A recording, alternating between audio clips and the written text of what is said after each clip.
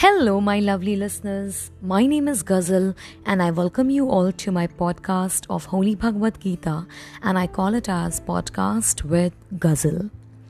In the last chapter, we discussed the act and accurate form of devotion as Bhakti Yoga. And today, we are going to take one step forward and we are going to talk about quite an intense topic, which is chapter 13 from Holy Bhagavad Gita as Kshetra Kshetragya Yoga, also called as Purush and Prakriti. This chapter was the most heavy and the intense chapter for me so far in Bhagavad Gita because everything is too much related to spirituality that it is a bit difficult to concise it out and present it to you all just via audio. So I would request you all to just pay attention to this chapter because I'm trying to simplify it down for you all so that you all can understand the root of this chapter, which is wonderfully explained by Lord Krishna. Although I'm not going to be as good as Lord Krishna, but I will try my level best. So let's get to the terminologies. As it says, Kshetra Kshetragya. What is Kshetra? Kshetra meaning the field of activity. The field where all the activities are being performed and have undertaken. Kshetragya. What is Kshetragya? The one who has a knowledge and awareness to understand all the doings which is happening in it. So the knower is called the Kshetragya. Coming down to another term associated to this chapter as Purush and Prakriti. Now, if you sort the meaning down, you actually know the meaning. The literal meaning is Shiv representing human creator and destroyer, and Shakti as energy, the energy which is being put into the process of creation or destruction. Like Shiv Shakti, because without these two stable yet eternal power, the world and the universe won't exist. Shiva implies as a creator and a destroyer because the one who has the power to create also has a power to destroy. And Shakti means Urja as energy, all the energy you need to get the process of creation or destruction done. Now, Lord Krishna says, our body is a kshetra.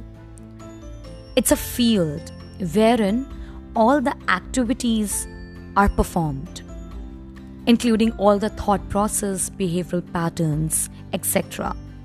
Therefore, the man who is intelligent is always aware what is happening inside the body, about their thought process, about their behavior, the character, the ethics, values of life. In spite of knowing all that, the Kshetragya, the knower, is always aware that the reality and the truth of this word is only the Atma which resides in him. Hence, being Kshetragya is recommended. Common behavioral patterns like human nature, like normal human nature, 5 sense organs, character development, belief, values, desire, tangled in greed, etc. All these factors exist in each one of us. But the one who knows the difference between the execution of these elements in life becomes his respective karma. If they decide to subside the consciousness and believe in the materialistic happiness, misleading family bonds, opposite regime, show off becomes their priority. Therefore, they perform the karma as per their priority, because that's what their consciousness is allowing them to do. Hence, they can never be free from the cycle of birth and death, and they keep wasting their various and several births. Now, this was one aspect of this chapter, guys. Let's talk about the another aspect which focuses on Purush and Prakriti, because it's all interrelated. The Supreme Lord is only one. Now, that's the root of this chapter. There is only one entity we all are worshipping to. The Supreme Lord is outside and inside of all beings. Guys, listen to this carefully, okay? He is moving and stationary at the same time. He is subtle and beyond any sort of mental and sensory comprehensions. He appears to be far, but he is near. Though he appears to be divided among various living beings, but he is undivided. He is the only one entity who creates and destroys anything he wants. Now, guys, listen to this example so that you all can understand. It says, he appears to be divided among living beings, but he is undivided. Meaning, if you take a earthen pot and you just keep it on an empty space, the space was already there. You just interfered a earthen pot in it. Now that space sufficed inside that earthen pot. The space is still there, but it appears to be divided by the earthen pot. But the truth is, the space is not divided. So basically, anything which you see living and non-living around you is present because it was being made present to you by the senses of God. The meaning is very simple. God is one. We might practice various values, rituals to attain Him, but the truth prevails, which is He resides in us and outside us. If you would like to attain God, as I have mentioned in the previous chapters as well, Lord Krishna has described various ways to attain Param Brahm Paramatma. It was like via meditating. You can do your karma without being associated to the fruits of it, by introspecting, by executing right values, which shows clearly in your agendas of life. And if you would be able to practice all of this, or even one of this, or you keep your karma clean and surrender all your karma to Lord Krishna, you will be able to attain Param Brahm. Space is vast and unending.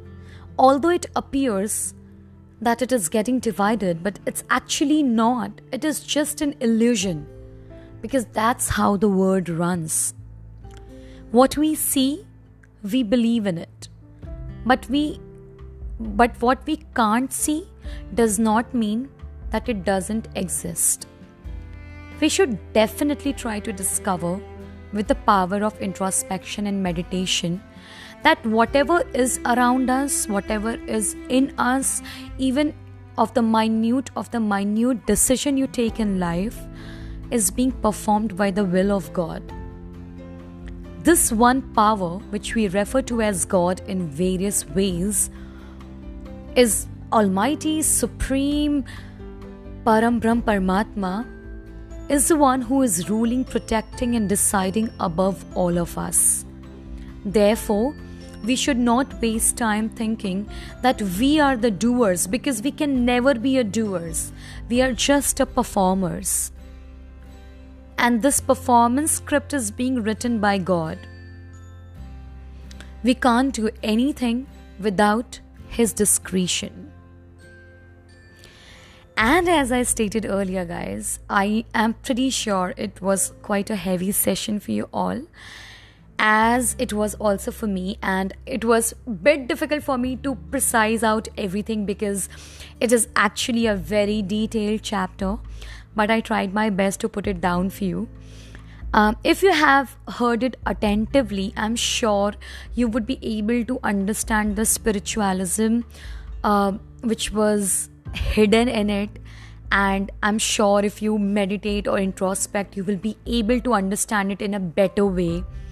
If you are listening to this chapter in the night, I think you will also get some chills and goosebumps.